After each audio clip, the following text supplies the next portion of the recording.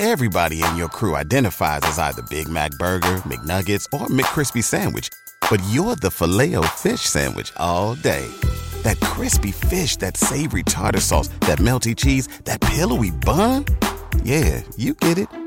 Every time. And if you love the Filet-O-Fish, right now you can catch two of the classics you love for just $6. Limited time only. Price and participation may vary. Cannot be combined with any other offer. Single item at regular price. Ba-da-ba-ba-ba.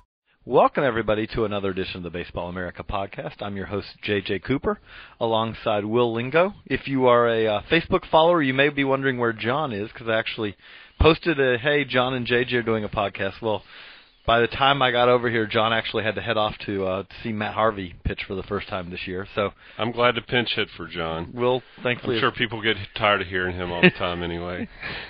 he is the fixture on the Baseball America podcast. He has to get in a certain amount of talking each day, so we're glad to use that to facilitate better podcasts. And as we get started, we're coming from the Baseball America, the DeMarini Podcast Nook, back here this time after John and Aaron recorded outside of the Nook last time. And I wanted to remind you that when it comes to buying a baseball mat, DeMarini just changed the game. Introducing Demo House, where you can step into the cage and hit the latest from DeMarini before you buy, because there's no substitute for hitting a real baseball or talking to people who know both bats and batting.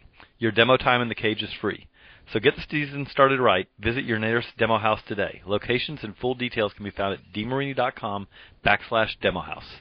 And today we have put the top 100 prospects issue to bed. Subscribers are getting it now. It's starting to hit the newsstands. We've posted the top 100 on the website. We've also posted what we want to talk about today a little bit, the dream draft. Our second dream draft, I should say the prospects dream draft, right, because we did a major league dream draft back in, I think, 2006.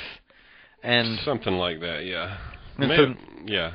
I went back and looked, I think, because we said it was, I think, set for a 6-year span. So 2011. We need to have somebody go back and go through the original dream draft, which was, I believe, the only rule for that one was draft anybody you want to who plays baseball. Mm-hmm.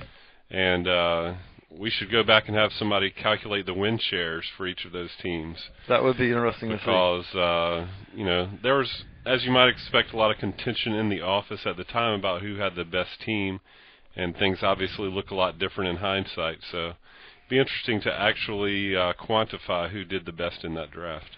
So what we did this time is we said, okay, everyone in the office, pick a team. We're going to go 30 rounds.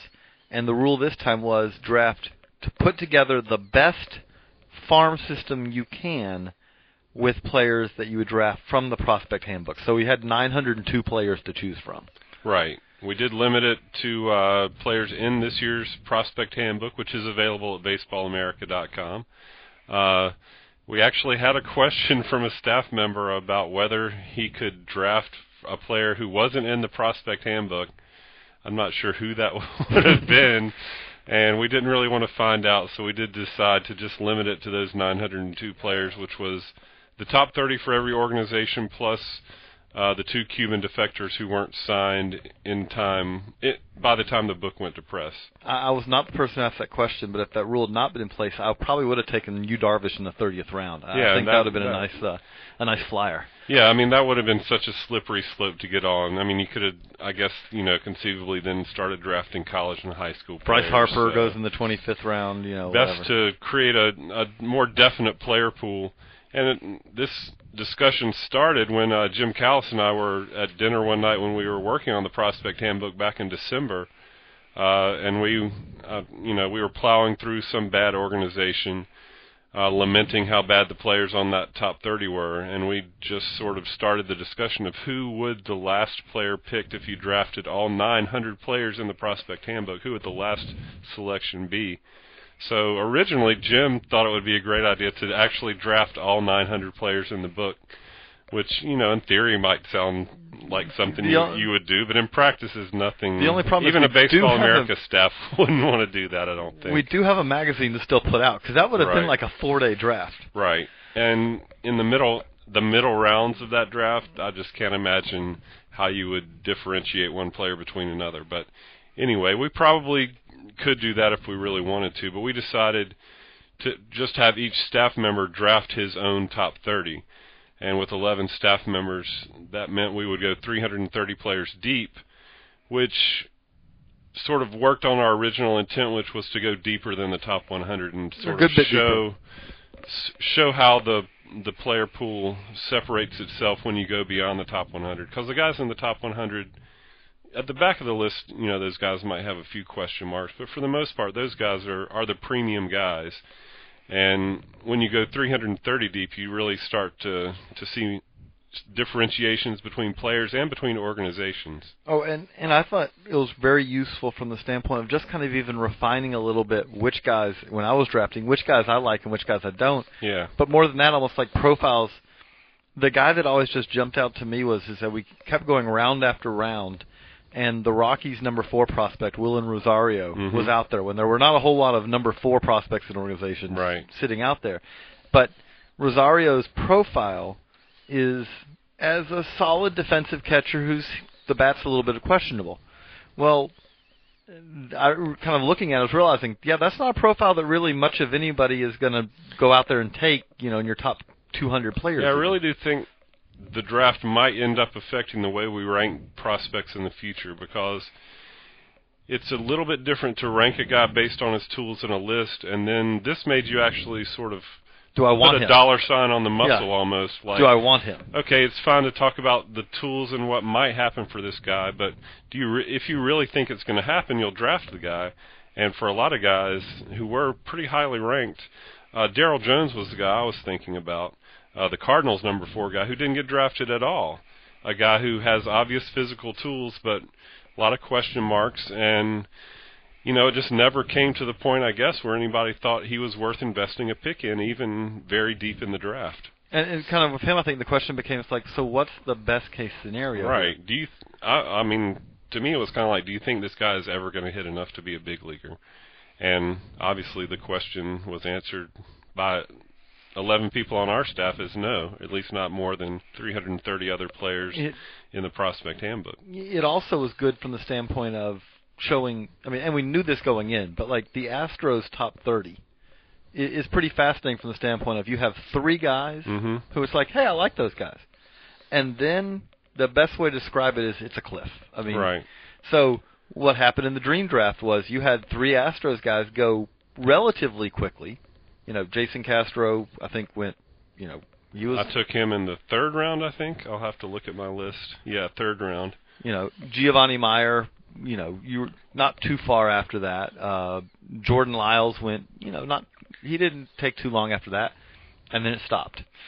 Right. I took Ross, I don't know why I took 2 Astros, but I did. I took Ross Seaton in the 22nd round.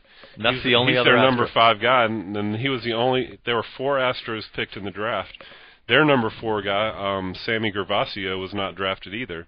Those were the only, he and Jones were the only 2 number 4 guys who weren't picked. But it really did kind of, when you're talking about ranking the organizations, the Astros, we're getting ready to do our updated organizational talent rankings, and I think there's a pretty good chance the Astros will not be number 30. But at the same time, the Astros had 4 players drafted, and I think the next fewest was 8 players. Right. The Yankees, Cardinals, and Nationals all had 8 players drafted. So we're talking a pretty distinct difference there of how many prospects. Yeah, I think that's notable. And another good point you made as we were going through the players drafted by organization is that that's not necessarily the truest indication of an organization's strength either, because you look at the teams that had 12 people drafted, Royals, Dodgers, A's, Phillies, Rangers, and Blue Jays. I don't think you'd say those organizations were all on the exact same footing from a talent standpoint. Because the Blue Jays had a lot of guys taken late, and then a team like the Royals had a lot of guys taken, I think 7 guys taken pretty quickly. And or the Rangers. I mean, the Rangers, they're one of the 2 or 3 best farm systems in the game right now. And for them to be in the same list as some of those other organizations is a little bit misleading. Which, if you go to look at Will's column on the site, which is up on the site now, he we tried to break that down in a couple of different ways. Which was one of them was, hey, let's just give a point value. The number 1 pick is worth 330 points, and the last player picked is worth 1. Right. It's not the ideal. It's not a perfect. It's a kind of rough estimate, because obviously you would rather have. I think you probably would rather have Jason Hayward than 330 times more valuable than C.J. Rutherford. I'd say so. Yes, I think actually more than that. I think if you had 340 C.J. Rutherfords, you would not be able to get Jason Hayward for those. But you also wouldn't have room to play 340 C.J. Rutherfords. But it was a useful way of kind of looking at it and saying, okay, so how much value did we put on these organizations as we went through the draft? Was there any profiles that jumped out to you, or was there anything that really kind of stuck out to you? There's obviously different philosophies that different people had. I thought as we went into the draft too, which was interesting. Yeah, there wasn't anything that really shocked me. I think most of the guys, drafted sort of what you would expect a BA staffer to draft. Ben Badler liked reaching deep for some of his favorites, which and he knows more about the the Latin American prospects than anyone in the office. So he had a lot of Latin American players that especially in the later rounds, he was going to take those. Right. So he reached deep for some of those guys. Aaron Fitt went after mostly college guys, which makes sense because those are the players he knows. So again, I just thought it was interesting that you actually having to put your name beside a pick makes it a little bit different than just ranking a guy from 1 through 10. So I just think it was a good exercise. I hope we do it again, because I do think even if we don't have it as a running regular feature, I think it also is useful for when we do the talent rankings and all. And it was also nice that we had an actual professional scout who looked over all the lists and went over them pretty thoroughly, I thought, and ranked our rankings basically from 1 to 11. I think he had your draft. What did he have your draft ranked? I got to be number one. Yeah. That was a nice surprise. I did not expect And people can go to the site and look over everybody's draft and vote in a reader poll to see who you like the best. If you go to our site, I'll put it back up on the front as a quick hit as I post this so that people can find it. But also, if you go to our prospects page, we have the links to the entire Dream Draft is up on baseballamerica.com/today/prospects, and you can vote. You can take a look at all the teams. We've got them from pick 1 to 330. We've got them broken up by team, and we also have the first 5 rounds with a little skinny on, and also broken out by the numbers as far as how many players each organization had. And also we got Will Lingo's column on this, which takes it a little further and says, okay, here let's look at kind of what the talent rankings of this draft almost kind of break out as. Right, using that weighted number system, we ran the numbers on both the prospect draft and the top 100 to see sort of which organizations had the most premium talent. I guess it's not a surprise that the debate for the first pick came down to Hayward and Strasburg, and Hayward won that one just like he ended up number 1 in the top 100. But I just thought it was interesting how after, say, the first 5 to 10 picks, things really start to diverge as far as people's philosophy of what kind of players they wanted. And it does not. I mean, if you look at our draft, it does not match up. It's interesting. We did this right before we finalized the top 100 prospects list, and there's definitely there are disagreements as far as how people drafted compared to the top 100. That's one of the reasons I like our top 100, because it is such a collaborative effort, and there's not, I don't want to say the agenda of one person, but when you're doing a list by yourself in a vacuum, you have your biases favorites, are going to be part of it, just because that's how you do your own personal list. You have almost your profiles. Right. Like, with John, John has his belief in the fastball and all, and you're going to see that in his rankings of pitchers. So I like the fact that our top 100 is more of a collaborative effort, and you do have sort of a regression to the mean. And wisdom of the crowds also. Right. And even before that, you're starting from sort of a framework of we've already ranked all these guys in a 1 through 10 list. While we don't always stick to that exactly in the top 100, because again, personal biases come into how people vote, that does sort of give you a framework to start working from.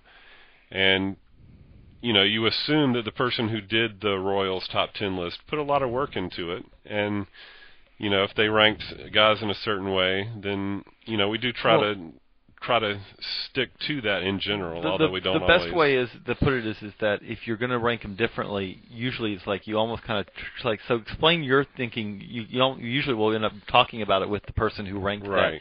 Explain your thinking on this. Hey, speaking of the Royals top 100 list does not exactly match up with how I ranked them doing the Royals top 30. Right, and there was a lot of debate about that on the website because Will Myers ended up not making the top 100 while Mike Moustakas did. You obviously ranked them differently in the top 10 list, so that was debated on the website. It's debated in the office.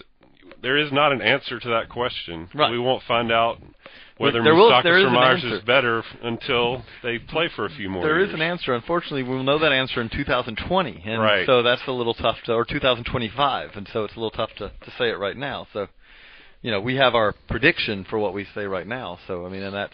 And so in the prospect draft, obviously, we say going into any draft, it only takes one team. So Mike Leake, not the 34th prospect on our top 100, but because Connor Glassey believes strongly in Mike Leake, he was the 34th pick in the prospect draft. Right. To me, what really jumps out more than anything is if a prospect like Darryl Jones, when a prospect gets passed over round after round by 11 different people, that to me there's almost like more meaning in that than there is on the hand. Because like I said, it only takes one to draft someone, but if someone's not drafted, it takes 11 people. And trust me, it wasn't something where we were looking at it and going, "Oh, Samuel Gervasio is." No, everyone forgot that he was on the board. Everyone knew he was there. In fact, the comment came up, it's like, "Wow, is another Astro going to be taken?" Mm-hmm. And everyone's going, "No, I'd rather have this guy. I'd rather have this guy." And like in any fantasy draft that you're in, once you get past the first 5 to 10 rounds, when there's a pretty tight list of players everybody's looking at, after that point you start looking at guys where you like the profile or there's something about their tools that you like. So it does start to get to where the list, the rankings in an organization don't matter quite as much. Well, like I knew going in that with pitchers that there was two things I was going to try to draft. I was going to try to draft bats first, and like I'd worry about the position or their defense. Not that I didn't want defense. But no, I definitely felt that way too, because if the bat doesn't play, you're not going to be a really big leaguer. Matters. You're going to be a utility infielder. Right. And the other thing is I wanted pitchers who had fastball velocity combined with some control, not necessarily command, because I think a lot of times a minor leaguer with control develops command down the road. Very few minor leaguers have command. Mm-hmm. But if you had that, and especially if you had that in the second pitch, I didn't need a third, but if you had that in the second pitch, I wanted you on my team. And that was almost kind of pitchers as I was trying to draft guys with above average fastballs as much as possible. Yeah, I felt like I ended up with players who were all bat and not enough anything else when I looked back on my draft. Chris Carter, obviously, if he doesn't hit a lot, he's going to have almost no value as a big leaguer. Jason Castro, I think most people think he's going to be sort of a solid all-around guy, but I think if he develops power, he's going to be better than people expect him to be. And Tyler Flowers, nobody expects him to be a Gold Glove catcher. So, again, the value is all in the bat. Yeah, I've got Jesus Montero. I'm right there with you. So, in retrospect, I'm not sure how I ended up with all three of those guys, and I'm not sure how I ended up with so many White Sox either. But, those things just happen in drafts sometimes. I have Jesus Montero, Max Ramirez, and Matt Gamble. Between the three of them, you probably want to DH all three. So yes, we went very heavily for bats in our personal drafts. But we also did want to answer some questions today on from the DeMarini inbox. Got a couple questions here. We got one from Nick S. from, and I hope I pronounced this right, but Shannon, Illinois? Shannon? Will's going to look at it too. It's I'm not from Illinois, clearly. Wow. Shanahan? Shanahan? Sure. And he has a very interesting question. He said, which particular skills are most important to you when grading pitching and hitting prospects? If you could only choose 2 factors for pitchers and 2 for hitters, such as velocity, control, strikeouts, batting average, double, speed, etc., what 2 skill factors would you choose for each? Well, I think we've sort of answered that, or at least started to answer that already. I think for both of us, the bat is. But now, let's go further than that. Okay, with the bat, like not even talking about the 5 tools, because yes, you have to have, to me, but as far as a hitter, if you could give them 2 attributes. The ability to control the strike zone, I think, if you wanted to put a finer point on it, would probably be most important. And, if you wanted to go in a little bit different direction, I think athleticism is really important, especially for when you're looking at prospects, young guys. I think athleticism just gives you a lot more options as your career develops. When you start off like some of the guys we were talking about earlier and you're not athletic and your value lies completely in your ability to hit a lot, it just gives you fewer options to explore as your career develops. I've thought about this question, and the 2 I've come up with is, okay, I'm going to go on 2 hitting attributes. One you talked about, the batting eye, having that ability to know strikes, picking out, okay, breaking ball in the dirt, don't swing at it. And the other is quick hands. Mm-hmm. If you have those 2 things, the swing plane and all, you want to have, but if you only have 2, if you have quick hands and the ability to recognize pitches, recognize what to swing at, what to not, get yourself in good counts, you can go a long way with that, I think, as a hitter. Yeah, because the quick hands also play into that, because it means you can wait longer before, and you're always, if you have quick hands, generally you're going to have some power too, because that's where you got to have weight transfer and all that also, but the quick hands is the key building block of hitting both for average and power. And it seems like what we've learned over the years is that maybe throwing arm would be the least important tool. Oh, yeah.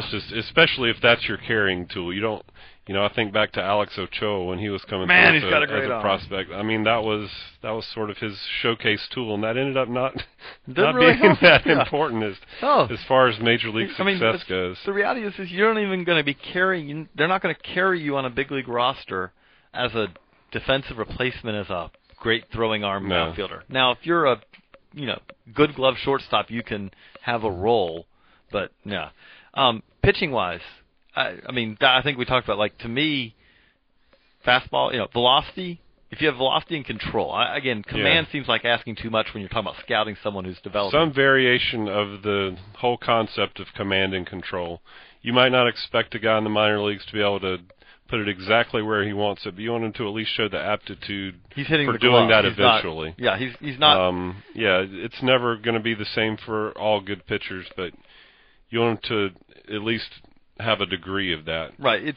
You want them at least throwing strikes, but really more than that, you do want them to. It's like they're throwing to a quadrant. They're throwing. Okay.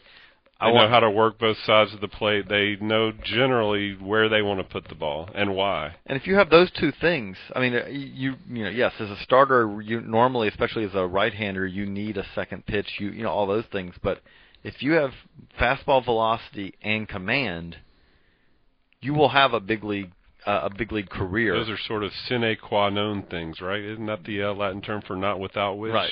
Like it's nice to have other things, but if you don't have some of these bedrock things we're talking about, it's very much more difficult to succeed. And I would really argue you can't have, if you have 0 of those 2, you cannot succeed. Yeah. There is no such thing as a successful big leaguer without velocity or command, because every one of the guys who has below average fastball has command. You don't succeed on, he's wild all over the plate. But and a below average major league fastball is still pretty good. Yeah. So that's one. We got a couple more here on we post on the Facebook also that hey, ask your questions, and so we got a couple on there. And I'll go with one is this the year Deolis Guerra finally puts it all together and makes the Johan Santana deal less painful for Twins fans?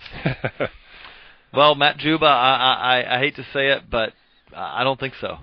I think the Twins have done a good job of putting that deal, or putting the Johan Santana era behind them. They've moved on and they've continued to be a contending team, but that trade in a vacuum didn't work out very well. And it's not going to turn around. There's not. No.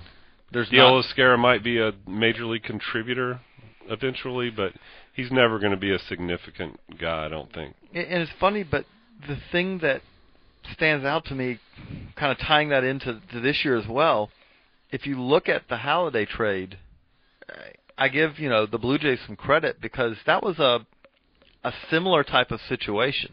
to what the Santana situation was, and I think they got a lot more. I mean, obviously, yes, we're now looking in hindsight on the Santana trade, but even at the time with the Santana trade, it wasn't something where you said, well, that's, they got a good... There was nothing that immediately made you think they got something they could build around. Your best hope out of that was, hey, they've got 4 guys who all have a chance to be big leaguers, and in a perfect situation, Guerra and Gomez were the 2 best ones, but neither of those, both of those were risky acquisitions.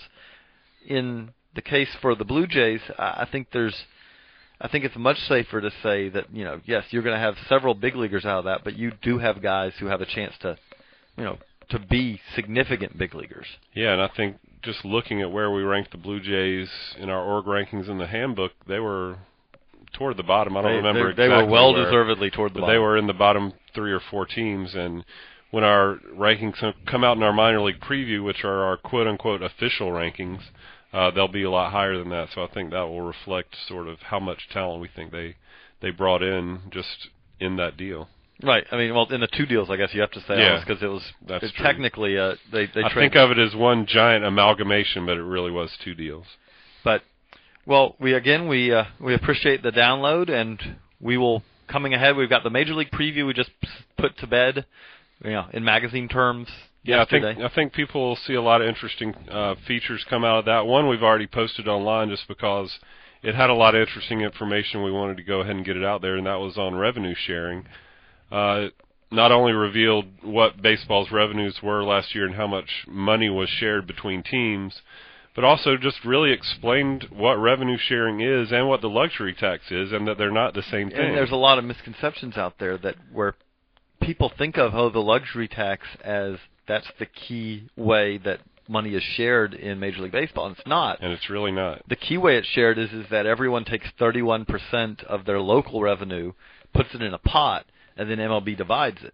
And that is, way more money than whatever the Yankees, which are usually the only team who's paying the luxury tax, what the Yankees are putting into the luxury tax. Right. Most of that money goes to player benefits. Which was an interesting... You can see how that worked out in the CBA last time. That was pretty smart. And then each team got about $30 million last year from MLB Advanced Media, MLB Network, money, just produced, I guess, by the common good. So that's an interesting story by Maury Brown, who runs the Biz of Baseball blog and obviously has his finger on the pulse of a lot of business aspects of sports. And a lot of other features, too, which I'm sure we'll get into in future podcasts. So thanks again for the download, and we'll be back on Monday with, we have 2 podcasts going up as we put this one up. We also have our weekly high school podcast interview with the top high school prospect. And then Monday, Aaron Fitt and John Manning will be back with the post-top 25 rankings wrap-up. And again, thanks you for the download. And when it comes to buying a baseball bat, DeMarini just changed the game. Introducing Demo House, where you can step into the cage and hit the latest from DeMarini before you buy. Because there's no substitute for hitting a real baseball or talking to people who know both bats and batting. Your demo time in the cage is free. So get the season started right. Visit your nearest Demo House today. Locations and full details can be found at DeMarini.com/Demo House. Thanks for the download. For Will Lingo, I'm J.J. Cooper, and we'll see you next week.